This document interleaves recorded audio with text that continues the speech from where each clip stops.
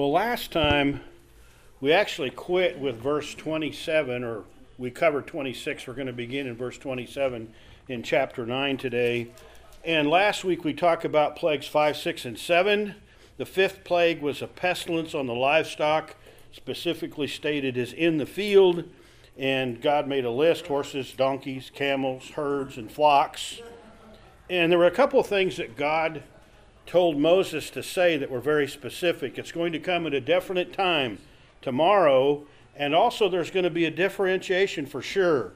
100% of the Egyptian livestock in the field will die, and absolutely none of Israel's livestock will die. And sure enough, the next day the Egyptian livestock, the pestilence came upon them, and anything that was in the field was dead, and none, zero deaths in the herds and livestock of the children of Israel. And we know that because it says Pharaoh went out to have it checked. And so that's kind of a double miracle. I mean, I don't want to make this sound wrong because we have a number of cats, so it wasn't all that special. But, you know, we had a cat die this last week, just not from anything in particular other than old age for a cat. And so some deaths among the herds of livestock in any given day with all the people of Israel would have been normal. But on this day, none died. So there could be no claim that, well, they got part of the plague at all. I mean, it's just zero. And the heart of Pharaoh was hardened, and he did not let the Israelites go. And next we had the plague 6, which was of boils. And Moses and Aaron were directed to get handfuls of soot from a kiln, and they did.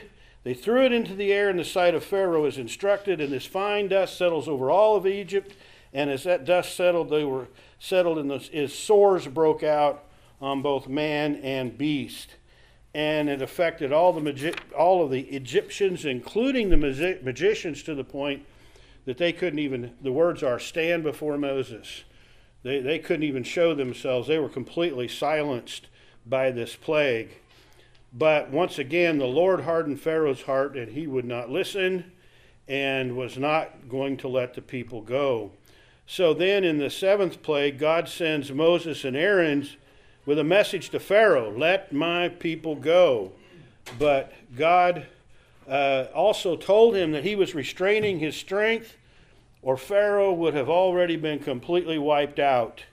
That he was allowed to stand so God could show his power.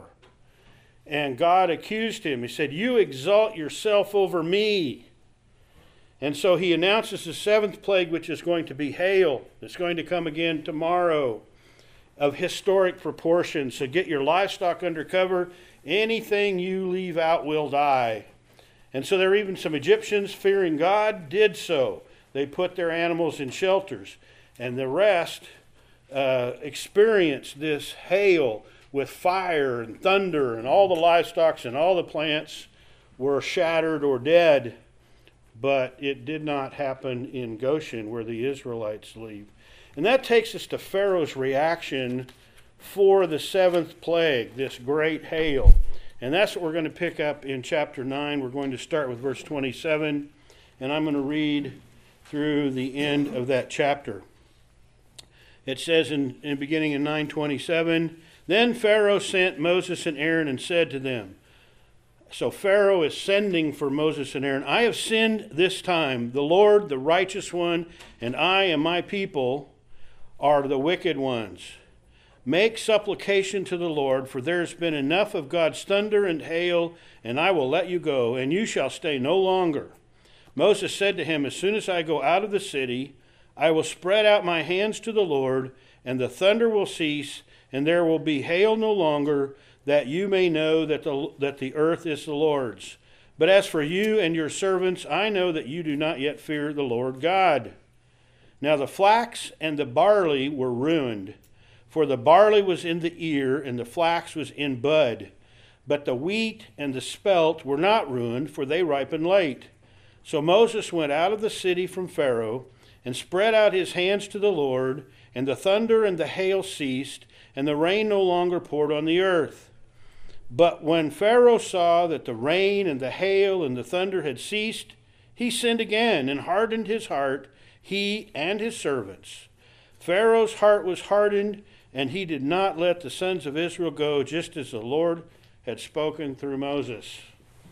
And so in the midst of this hail and fire, which probably could have been lightning or literal fire coming down, and all of this thunder, Pharaoh sends for Moses and Aaron. We got to stop this. And he starts out by saying, I've sinned this time, meaning I've sinned this once. The Lord is the one that's righteous. I and my people are wicked ones, says Pharaoh. So while in the midst of consequences, Pharaoh is somewhat willing to say, okay, I'm wicked, God's righteous. We've sinned, we're wrong, stop it. And, you know, if you've ever been around some of those storms, can you imagine some of those great storms that you've lived through in life that just wouldn't end? At some point, you'd want to go crazy with all the pounding. I mean, in our house, when we hear the first few hailstones in a good storm, it's like, uh-oh. And then, then all of a sudden it's just all this pounding, and that's a very light hail usually. And so here's Pharaoh reacting to that. Go ask God. And he doesn't say it, it's recorded here, but the implication is, please stop. Go ask God. Make it quit. I'll let you go. You will stay no longer. Now, what does Moses tell Pharaoh? I mean, he says, okay, I'll go out, and I'll spread out my hands to the Lord, and this will all stop. What else does he say? What does he know about Pharaoh? He doesn't fear the Lord. Yeah, but I know you don't fear God yet. Moses says, this isn't done. I know it's not done. I can tell you don't like consequences. But as far as a fear of God himself, you're just trying to manipulate God. You're promising to let him go, but I know it doesn't come out of a heart that wants to be now serving God. It comes out of a desire to have this storm stop. And when it stops, you'll know that the earth is the Lord's. And so Pharaoh is given a lot of evidence in this plague about the position and power of God. The storm was predicted and it came. When it stops, it will also be as a part of what God is doing and a request directly to God. And the people that put their stuff inside were protected, just as God said. But he is ignoring all that evidence. He just wants the consequences to stop. So here is God saying, or God through Moses saying, you don't yet have the fear that you need. Did Pharaoh have no fear of God? He had fear of his consequences. But he didn't have fear of being on the wrong side of God. He just wanted to make things go the right way he wanted them to go. So we get down to verse 31 and we're told that the flax and the barley are ruined. The flax is what we would call flax. It's in the bud. When it matures, it brings out grassy. It's grassy and it brings out purple flowers. And the barley, it says, is in the ear. Don't think like corn here. Think more like wheat heads when you look at what barley is. But they're all ruined because of where they were in the stage of their development and the way the year goes.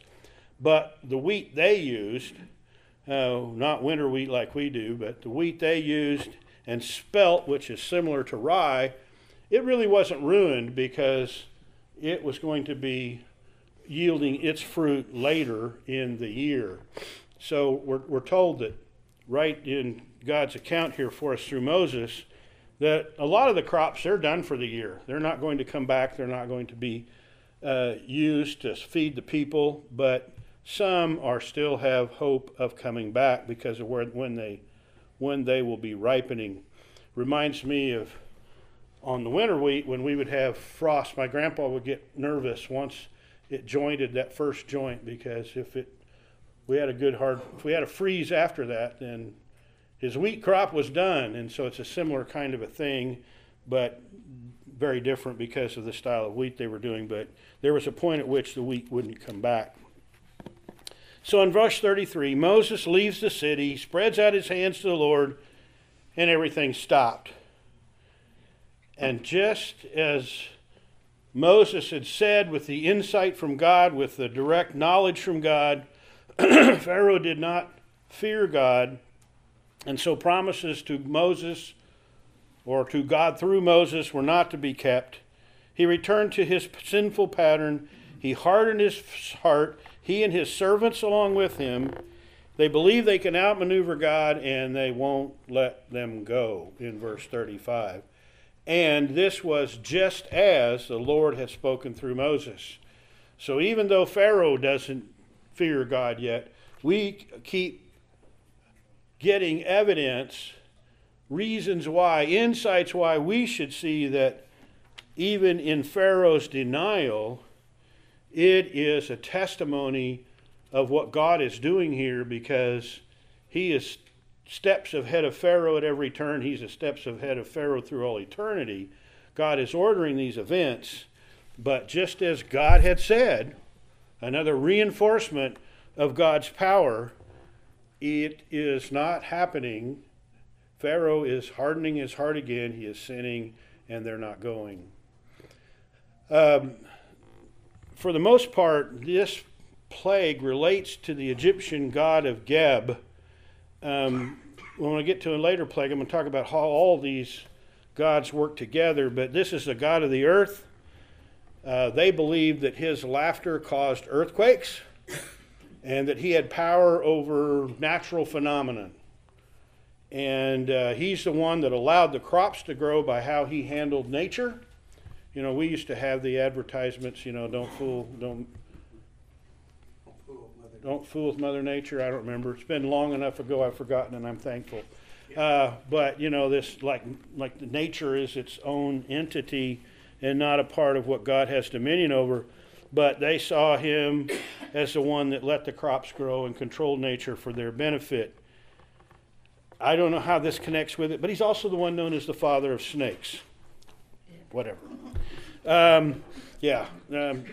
These Egyptians had a thing with snakes that I could never be an Egyptian. Okay. It's also a symbol of Pharaoh's power, because Pharaoh was seen as Geb's earthly representative. And so this is a slap against Geb, and it's a slap directly against Pharaoh as his representative. So Geb is often depicted as reclining with vegetation all over him. Picture a man in a lounge chair, or a being in a lounge chair, or whatever, a statue. Sometimes, often with the head of a goose, or a man with a goose on his head. Now, to me, that's not very, what's the right word? That's not a flattering image to put with a person, or with a, quote, God, but that's how they saw him. And so, the seventh plague has come and gone. Questions, comments on this hail? Okay.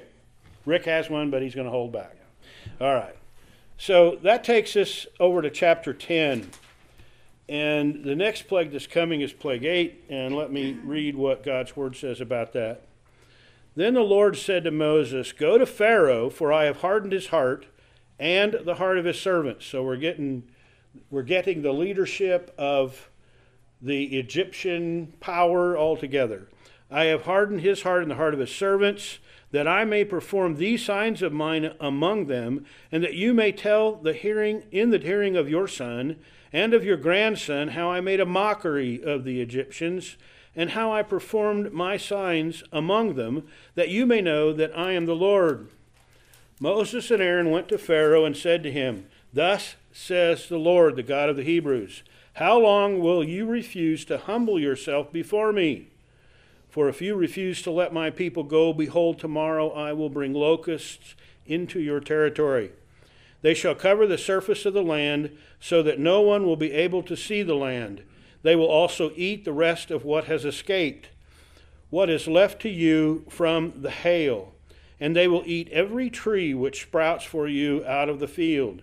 Then your houses shall be filled, and the houses of all your servants, and all the houses of all the Egyptians, something which neither you nor your fathers nor your grandfathers have seen from this day, that they may come upon the earth until this day. And he turned and went out from Pharaoh. Pharaoh's servant said to him, How long will this man be a snare to us? Let the men go, that they may serve the Lord their God. Do you not realize that Egypt is destroyed? So Moses and Aaron were brought back to Pharaoh. And he said to them, Go, serve the Lord your God. Who are the ones that are going? And Moses said, We shall go with our young and our old, with our sons and our daughters, with our flocks and our herds we shall go, for we must hold a feast to the Lord. Then he said to them, Thus may the Lord be with you, if ever I let you and your little ones go. Take heed, for evil is in your mind.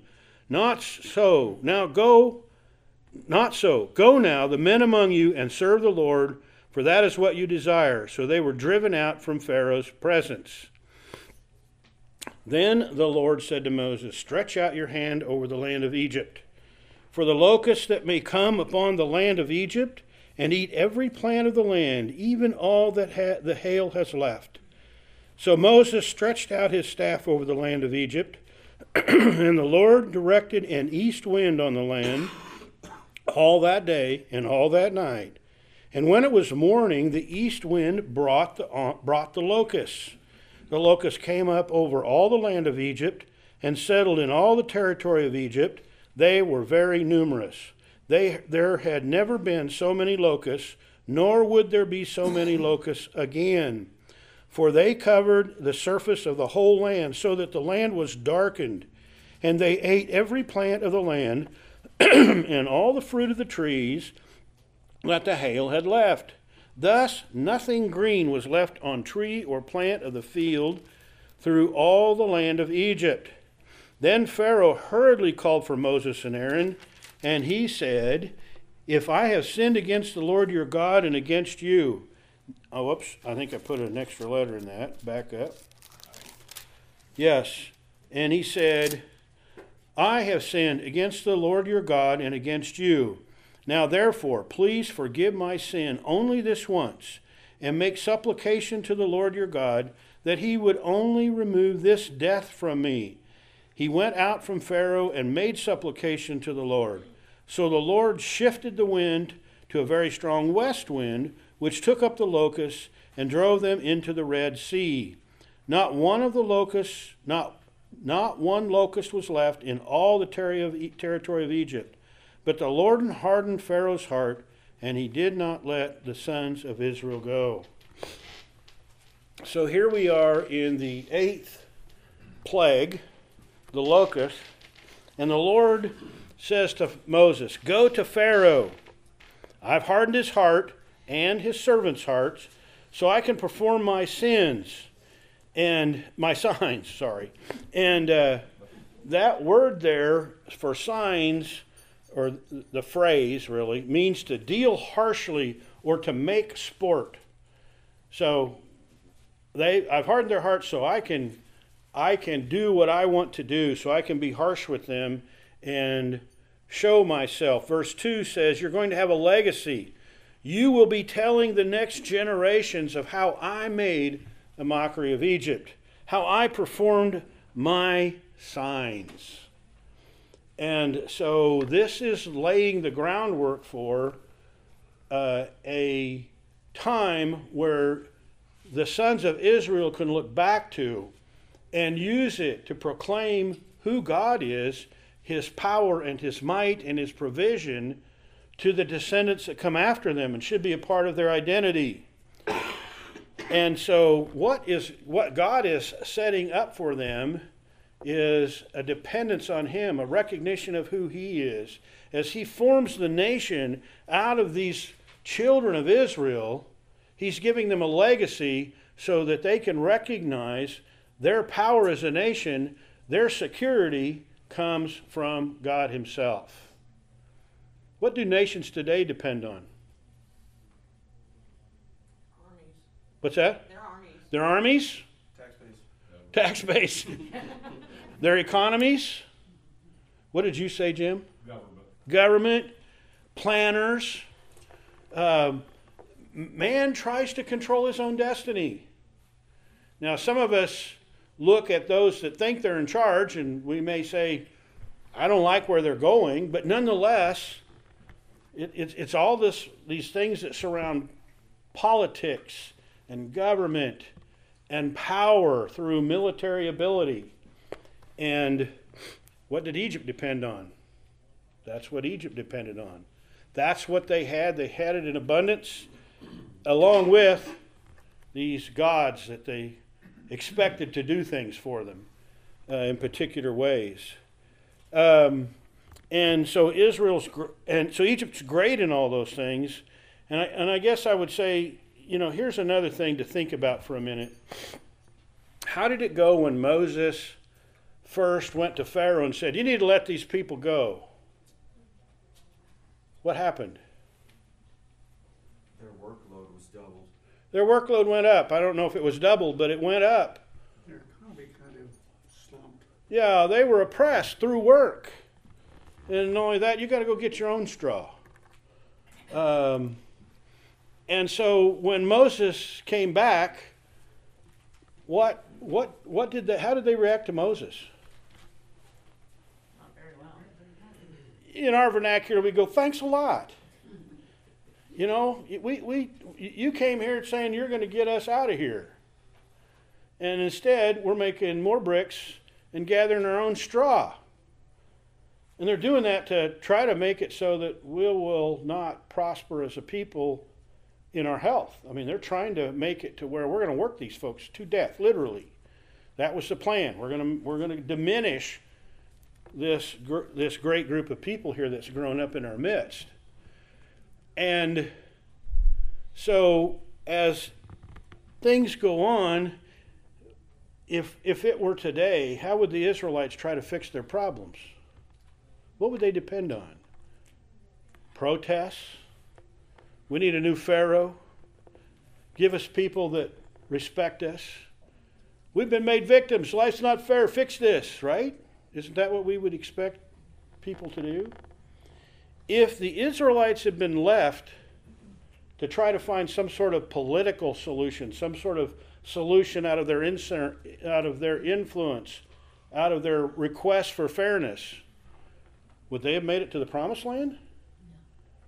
Now, what they were looking for was relief from Pharaoh. And what they had trouble seeing, at least at the beginning, and the curtain isn't pulled back too much on the Israelites' thoughts as these plagues are going on. We can surmise some of it very easily. If you live in Goshen and you didn't get hailed on, that's a good thing compared to what happened to the Egyptians, right? And we can surmise some of it by what we see when we get to studying their path across the desert. One of the more common phrases was, were there not enough sites for graves in Egypt? You had to bring us out here to die? So did they want what God wanted for them? Were they back there going, yeah, God's going to get us out of here and going to make us a great nation? That's not who they were. They were just like us.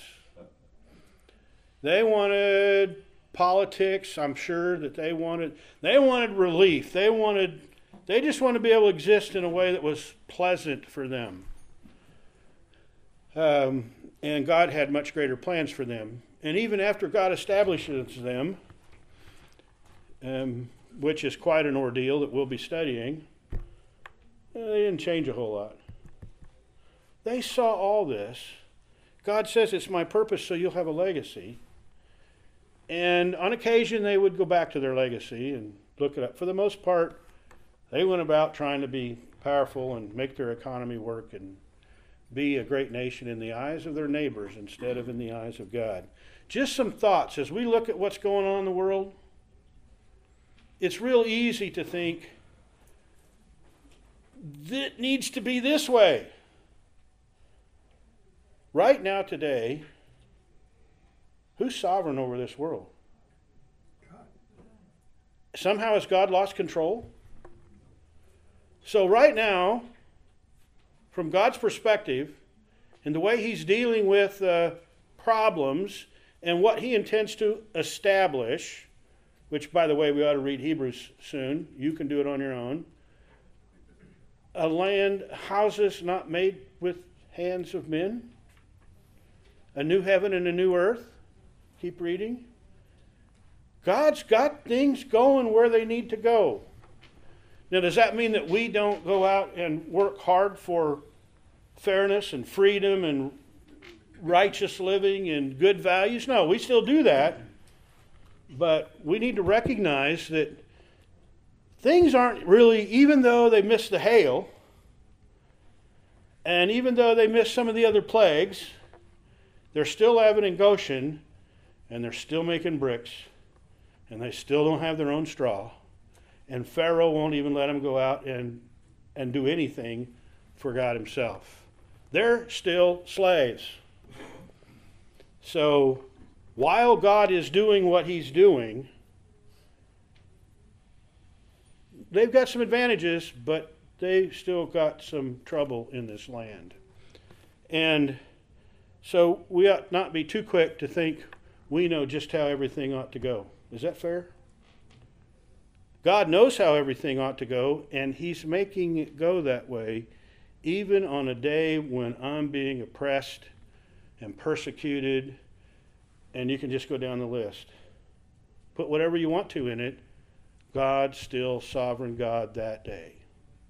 And if God's still sovereign that day, just as what's going on here, God's still sovereign, by here I mean in Egypt, God's still sovereign as He marches us toward the end of this world.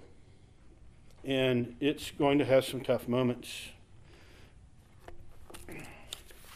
So that took us through verse 2. Let's go down and look at verse 3. So in verse 3, Moses and Aaron went to Pharaoh and did as ordered. And they said, "Thus says the Lord, the God of Hebrews, how long before you're going to let my people go? Needs to be now. So now but you continue to refuse to humble yourself before me," God says. He's really asking him to worship and obey God as Jehovah, God Almighty. Let my people go serve me. And the message continues in verse 4, if you refuse, tomorrow I'm going to bring in locusts. And by the way, locusts, you probably have heard this enough times, but this isn't the cicada. This isn't what we often think of locusts that make the buzzing in the trees. These are grasshoppers. Maybe a little bit different variety, maybe bigger. And grasshoppers were not uncommon in the area. They had swarms in the past. I've lived through some swarms here. And they often prayed to their crop gods, and they had several that come together. We just talked about Geb, but there are various crop gods that they would pray to. And one of their big prayers the Egyptians would make to these crop gods was, keep the locusts away. And so they knew what locusts were, and they knew that locusts were never a good thing. It's one of the natural cycles of bugs coming in that they didn't want. It typically came when the land was a little drier and a little hotter than maybe it would normally be. That tends to foster their thriving and their movement. And so God says the extent of these locusts is going to be massive. They're going to cover everything. You won't see the ground. They'll be that thick. And they'll eat everything left over from the hail and every new sprout that comes up. And by the way, all the houses will be filled for you Egyptians and your servants. None of the previous generations, God's very clear, have ever seen anything like this. And so Moses turned and left. And as he is gone, the servants speak up. How long is this man going to be a snare to us, a trap to us? So who are they thinking is the power here? Moses. Moses gave them the answer to that question. He's going to continue to be a snare or a trap to them until you, Pharaoh, humble yourself under the hand of God. When you're ready to follow God, when you're ready to be humble and say, God is God, I'm not. God says let them go, they're going. That's what it would take. But these servants don't realize that. They just think that they need to deal with Moses. And so they also say, don't you see, this is a point when we're starting to see some internal strife. They're looking at Pharaoh and saying, don't you see? Egypt is destroyed. They're expecting the locusts to come and finish it too, by the way.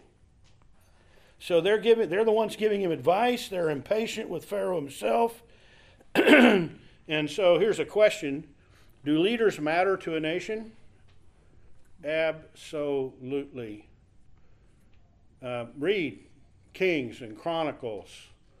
And as you read in Judges, and you read through that, leaders lead a nation in a good way or a bad way, and there are consequences for that. And here are these leaders that are unwilling to humble themselves. God is using that. He's keeping their hearts hard so he can show his might and power. But that's who they are. They don't have any intention of leading Egypt in a good way. They want to lead Egypt in a way which is protecting their power and their might and the way they want things to be. But anyway, so the advisors have lit a fire under Pharaoh. And so he brings Moses and Aaron back. And it sounds like, okay, I'm acquiescing. Go serve the Lord your God. But he goes on there in verse 8 to say, now who's going to be going? And who does Moses tell him is going? Everybody. Young and old, sons and daughters. Oh, by the way, we need all the animals too because we're going to give a feast to the Lord.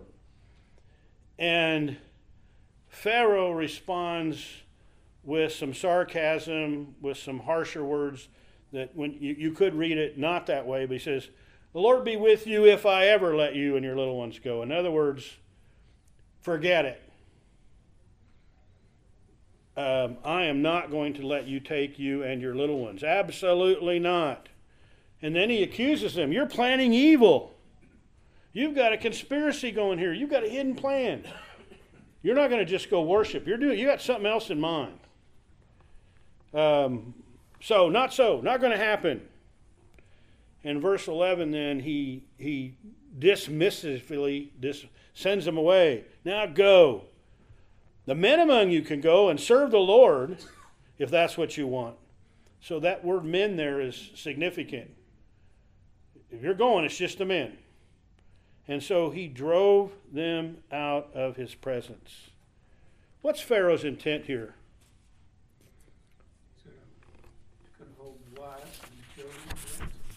Yeah, he's going to manipulate. He's trying to give just enough that these locusts don't come, but not enough so that these people can actually go and worship God. And Moses has a pretty good response. We, young and old, sons and daughters, all of us, we're going to... Oh, no, I'm sorry. Did I skip something? Let me make sure I'm in the right spot. Okay, never mind. I'm redoing something. Let's go back up. Now, verse 12. So Moses, at the Lord's direction, stretches his hand out over all of Egypt. And the locusts come. God brings a great wind out of the east, which is, did I say that right? Yeah, out of the east, which is bringing it across the land. And so all of these, I'm sorry, it's out of the west, isn't it? No. Okay, brings this great wind out of the east, and these locusts come overnight, and they are everywhere. This is lots of locusts. It made things dark, and it says that it was the greatest locust swarm ever in the past or ever would be in the future. I'm sorry, when I read this, I couldn't help but think about that term that has become so popular that just kind of rubs me a little backwards, this goat. Greatest of all time? Well, this is the goat of locust swarms. They are just everywhere. And I know some of you are in the ag world, and I wish I could tell you what year it was. It would have been back in the 70s or 80s. We had a big problem where we were harvesting our hay. The alfalfa fields where it showed up the most. That's probably because they liked the leaves off the alfalfa. But we were having some problem over in the brome field too. But the brome was high enough at the time when I was out there harvesting. You didn't really see them. But if you'd walk around, you know the cartoon Charlie Brown, and I don't know the cartoon very well, but they got the one character that's always dirty, and so everywhere he walks, you know, these little clouds. Is it Linus? Pigpen, that's okay. But anywhere, everywhere he walks, you know, these clouds show up.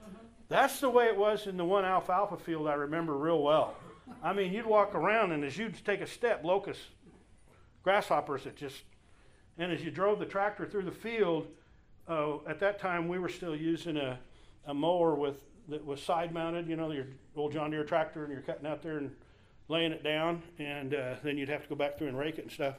And those locusts would jump ahead of that mower. It's like you had this wave of grasshoppers just rolling. It was amazing.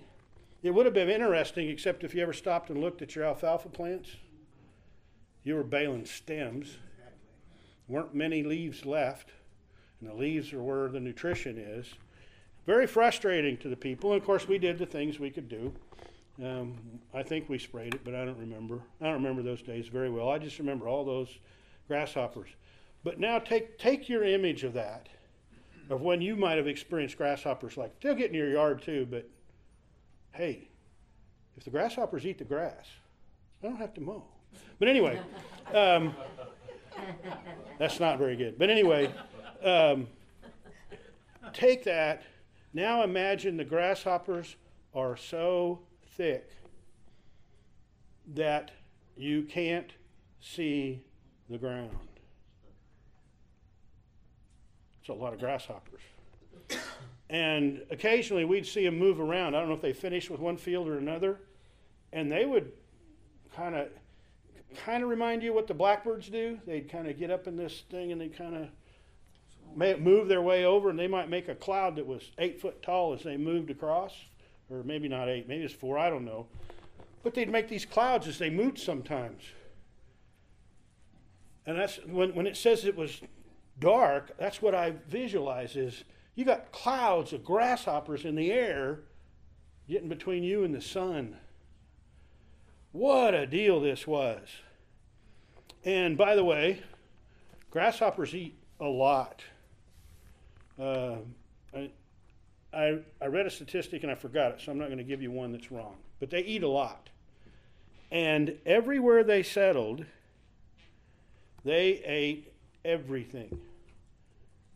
They even ate the stuff that was trying to come up. It says that as the shoots would come, the trees would come up, they'd eat them.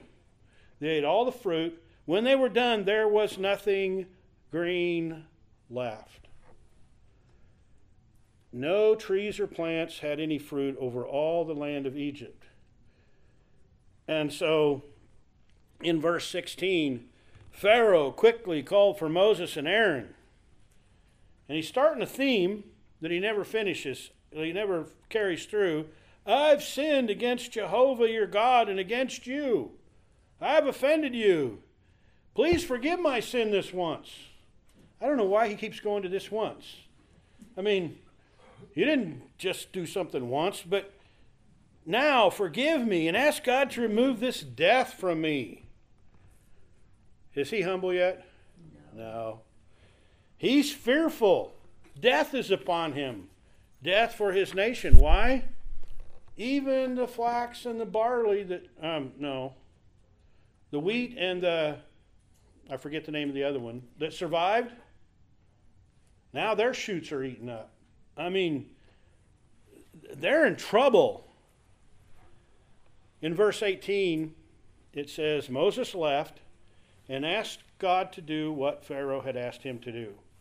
So the Lord reverses the wind, a west wind now, very strong, and he drove all of those locusts into the Red Sea. Not one locust was left in all of Egypt. Now, I'm telling you, if that happened, wouldn't that itself be an amazing miracle to watch? We went to bed with locusts and got up without one. And if all the houses were full and everything, can you imagine what that was like before they were gone? And by the way, Pharaoh's advisors in verse 7 were right. This guy's still a trap. When are you going to do something different? But everybody's hearts are hardened before we're done, and they don't let him go. And that's what happens in verse 20. Lord hardened Pharaoh's heart. He didn't let them go. Pharaoh's not yet humble, only fearful of consequences. And you know, it's real easy to be consequence driven, isn't it? It hits a little too close to home, doesn't it? Yeah. Oh, the Lord's good to me. I've been faithful to him and he's been faithful to me. Just look at my 401k. Oh, the stock market went down to nothing. What am I going to do? I won't be able to live in my retirement. Who was blessing you? The God of 401k? Well, anyway. Living by faith is very different than the way Pharaoh is living. And being consequent driven is very different than living by faith. And so we need to be repenting out of love of God and worship him independent of consequences. Okay, so any comments about the pet grasshopper story? Lots of grasshoppers. Can you imagine walking down the sidewalk? You'd really want good shoes, wouldn't you? Sandals wouldn't be enough. Yeah, boots. Yeah, probably boots would be necessary. Okay, so let's look at verses 21 through 29. Then the Lord said to Moses, stretch out your hand toward the sky, that there may be darkness over the land of Egypt, even a darkness which may be felt. So Moses stretched out his hand toward the sky, and there was thick darkness in all the land of Egypt for 3 days. They did not see one another, nor did anyone rise from his place for 3 days. But all the sons of Israel had light in their dwellings. Then Pharaoh called to Moses and said, go, serve the Lord. Only let your flocks and your herds be detained. Even your little ones can go with you. But Moses said, you must also let us have sacrifices and burnt offerings, that we may sacrifice them to the Lord our God. Therefore our livestock too shall go with us. Not a hoof shall be left behind, for we shall take some of them to serve the Lord our God. And until we arrive there, we ourselves do not know with what we shall serve the Lord. But the Lord hardened Pharaoh's heart, and he was not willing to let them go. Then Pharaoh said to him, get away from me. Beware, do not see my face again, for in the day that you see my face, you shall die. Moses said, you're right. I shall never see your face again. So after Pharaoh sends Moses and Aaron out, saying, you're not going, he sinned again. The Lord then tells Moses, no warning to Pharaoh, no comments, nothing, but he tells Moses, stretch out your hand to the sky, for darkness will fall over the land of Egypt, a darkness that may be felt. Has anyone ever been somewhere or been in a situation where they had a darkness they could feel? Inside a cave. Inside a cave, yes. I've had that experience too. I think total solar eclipses are the same way too. The solar eclipse that we had in like 16 or whatever? It was 27. Is what? 27, yeah. And by the way, It was August of 17. Okay, well, anyway, there's another one coming, by the way. I know people that are one of the aviation groups that I'm a part of. I didn't do it last time. I'm not going to do it this time. But they all got together and flew their airplanes off to some place so they could see it better than here. I'll have to say though, like if you experience that, like you feel the temperature drop based on Yep. just the difference in radiant heat. So. Well, that's true. But I would say if you had the cave experience, so some of you that have had that experience, I have, it isn't just a temperature drop, is it? If you get to the point you feel it, it really is, yeah, Rick's doing this. It's got its own nature. I've experienced it 3 times, I think, at least 3 times in caves. And I'll tell you about one of them that was really interesting. But the first one, I remember the guy said, look, I'm going to turn off all the lights. But it's only going to be for 1 minute. And when that minute's up, the lights are coming back on. And he says, and I'll talk to you a little bit during that minute. So boom, everything went dark. And he said, try to see your fingers. That was the first thing he did. And he keeps talking to us. You would have thought he was delivering an inauguration address. He kept talking and talking and talking and talking and talking. And you're going like, 1 minute? You can't tell time. So then, and I think he wants this to happen. You know what's your reaction when you go, how long has it been? What are you going to do? Oh, well. Now some people could, and every once in a while you'd see a little watch light go on. You go, no lights. But that minute felt like hours. Now I'm exaggerating. It didn't feel like hours, but it sure felt like more than 1 minute. And he said, we learned the hard way. We got to keep talking. If you don't talk during that minute, well, you've got people. If you're going to do a whole minute, like that's a big time, you've got to keep talking or people freak out. It is an experience that is just, and now let's imagine an eternity. I had it down to go read it, but I'm just going to talk you through real quickly. Jesus tells a parable of the marriage feast, and his son's having a wedding. He had these people lined up to come, so he sends the slaves, his servants, to go bring the people in, and they're all too busy. And he, by the way, has them all killed. And then, we'll go out in the highways and byways and bring in people. So they do. One person shows up without proper wedding garb in the way the parable is told. And God says, or who's the king represents God in this, send him out into the outer darkness where there's weeping and gnashing of teeth. And I think that's the kind of darkness they're having here. Now, not in a way, it's a little taste of it, because it's only 3 days. But in heaven, there's light. Don't need a sun, right? Because the presence of God through Christ is our light. They don't have that in the eternal punishment of hell. And I can't imagine total darkness for an eternity. I think the Egyptians had a lot of trouble with it for 3 days. And I'm going to go beyond even and I'm glad you brought up the eclipse, because this was more than an eclipse. They didn't have light in their houses. I don't know how they normally would get themselves a light so they could move or maneuver around at night, find the chamber pot, whatever they needed to do. They had no light. This was darkness everywhere. So this is more than just blocking out the sun, I believe. God would not allow them a light of any kind anywhere, to the point nobody went anywhere. I mean, it'd be like instant blindness. I mean, think about if you couldn't see at all instantly. You'd have trouble getting around your house. You might make it around your house a little bit to do a few essential things, get a glass of water, whatever. Are you going to try to go to town? I say go to town because I live in the country. But, what are you going to... This stopped Egypt dead in its tracks. And it was tough.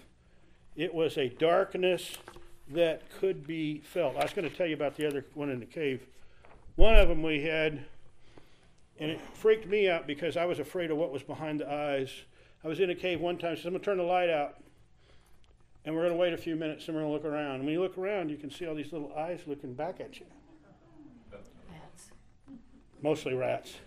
He says, okay, now pick out a pair of eyes and watch what happens when I turn the lights on. Boy, did those eyes and critters, I mean, occasionally you get a glimpse. I didn't see snakes. That's my concern.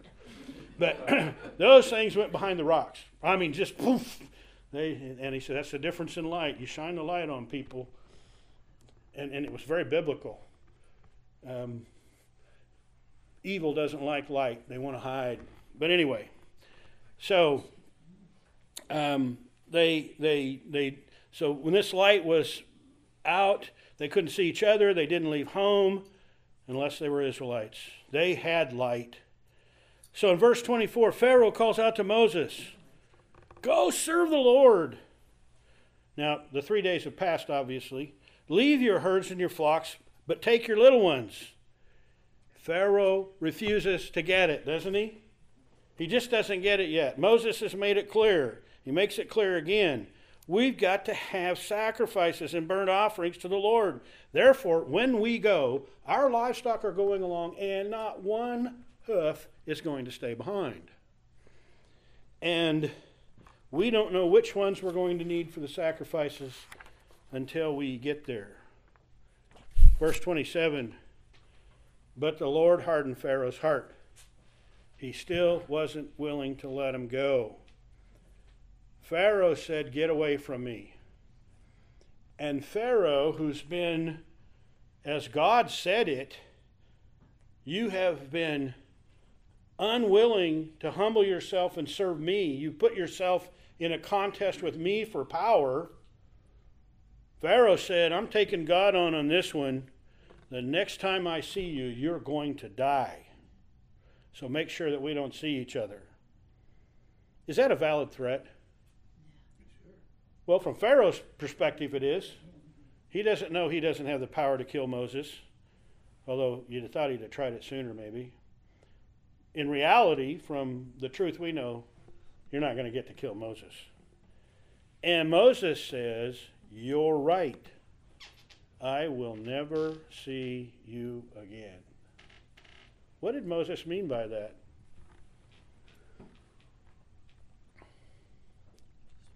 I'll never see him again. The end is here, Pharaoh. This is it. This is it. After this plague, we will never see each other again, because after the next plague, God is telling Moses some level of information, but God has made it known to Moses, Pharaoh's about to die, and you won't see him alive again. And of course, God has already said that there's a portion of my plagues that's going to include death. And so here it comes. You will never see me, and I won't see you again, says Moses. Which is kind of interesting. Why did Moses go into the land of Midian? To escape Pharaoh. To escape not this Pharaoh, but a previous Pharaoh. Yeah. Because that Pharaoh did what? What was he escaping from that Pharaoh? He wanted to kill. He wanted to kill him. And why? Because Moses killed him. Moses had killed an Egyptian and was trying to protect the Israelites. The Israelites didn't understand it or care much for it then either. But so he goes off to Midian and just is real happy being a nobody in Midian. He married a Midian woman and was tending her father's sheep. And when God came to call him, he didn't want to go. And we went through all of his excuses, one of which is, I can't talk in front of Pharaoh. Now, Pharaoh has just told Moses, if I see you again, I'm going to kill you. Does it seem to intimidate Moses very much? No, it's not the same Moses, is it? Well, you're right. We're not going to see each other again because this will be the last time we see each other. And in the back, Moses has to know that Pharaoh is about to lose his life in the events to come in the coming days. And they won't come in contact with each other again. What changed Moses? Moses, I can't speak. Okay, well, I'm going to send Aaron to do the talking for you. Has Aaron been doing the talking? You know? What changed? Why is Moses, what? Somebody said something. God changed him. God changed him. Yeah, God is leading him through his Holy Spirit. He has, after the first encounter with Pharaoh and the result in more bricks and you get your own straw, how did Moses react to God? Do you remember? I wondered why God did that. What are you doing? Well, then God came back to him and said, I'm going to make you. Let's find the words. I'm going to mess it up, and I don't want to mess it up.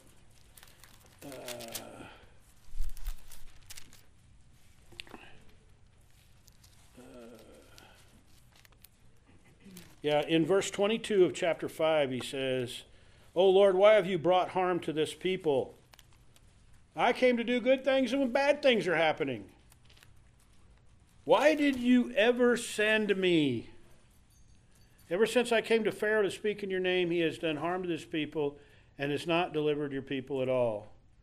And chapter 6 is where he starts to say, hey, Moses, now you shall see what I will do. Pharaoh, under compulsion, he will let them go, and under compulsion, he'll drive them out. And at verse 13, then the Lord spoke to Moses and to Aaron and said, I gave them a charge to the sons of Israel and to Pharaoh the king of Egypt to bring. Now I can't read it right. I'm going to have to get these glasses looked at.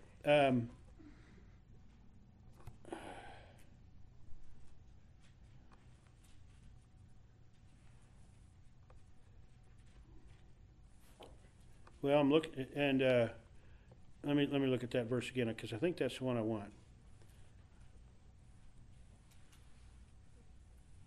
Then the Lord spoke to Moses and to Aaron and gave to Moses and Aaron a charge to the sons of Israel and to Pharaoh, the king of Egypt, to bring the sons of Israel out of the land of Egypt. I think there's a moment going on right here where God is putting Moses and Aaron, particularly Moses, in a position that they understand. I think they realize we're talking on behalf of God. We've been given a responsibility. It's a responsibility over the sons of Israel, but it's also a responsibility to do what God wants done to take these people out of the land. And God had told him earlier in the chapter, I'm going to show you what I am going to do. And so Moses is changed by the work of God's Spirit in his life. And Moses is charged by the Holy Spirit. Did Moses write the book of Exodus as well as the rest of the other in the 5 of the Pentateuch on his own, or was that by the Holy Spirit? And the scriptures clearly tell us that's by the Holy Spirit. This is the Holy Spirit at work in Moses' life. And Moses is growing as it occurs, growing by the power of God working within him. Questions, comments? So in Goshen, you think the sun shone in Goshen, or they could light lights in? I think it was probably both. I don't think about that. They would just Well, we're going to see waters parted and days stand still. So, it fits right in. Now I said that. The scriptures are not clear what their source of light was. But I don't think they were having to struggle with any darkness at all. Because I think the light shone in Goshen. Does the text say that they had the ability to have light in their houses, though? Well, I guess it doesn't make it even on the Egyptian side, it doesn't say they didn't have the ability, but it's pretty clear. Maybe I'm wrong. well, if they couldn't go anywhere, they couldn't take their lamp outside. They let me get back there, make sure I didn't misspeak. I do that once in a while, and I hate it when I do. I got to get. I'm way on the wrong chapter. Right, 10, 22.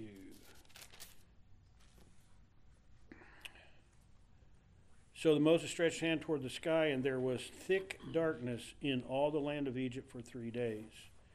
if it's going to be a darkness that's thick, they're not going to have some artificial lights to diminish it.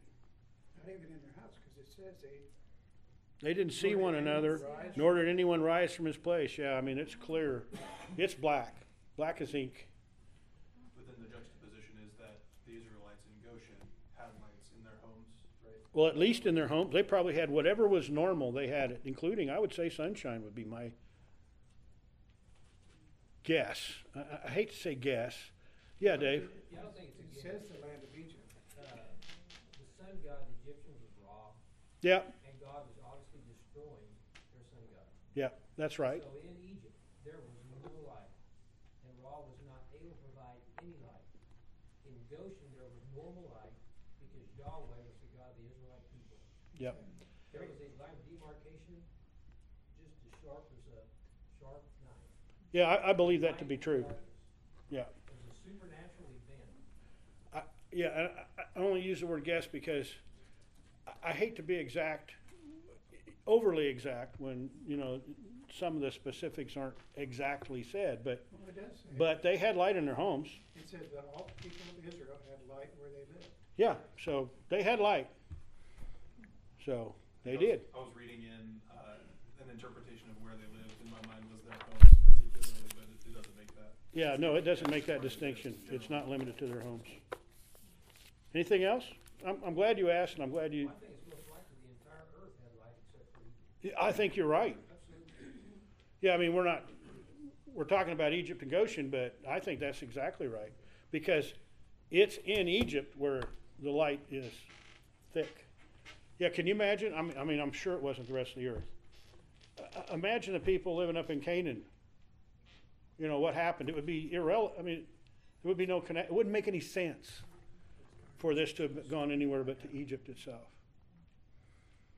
All right, well, we're about 6 after, so I'm going to say thank you very much. Next week, we're going to start into a longer study of the last plague because it has tentacles that go everywhere, and that's the Passover.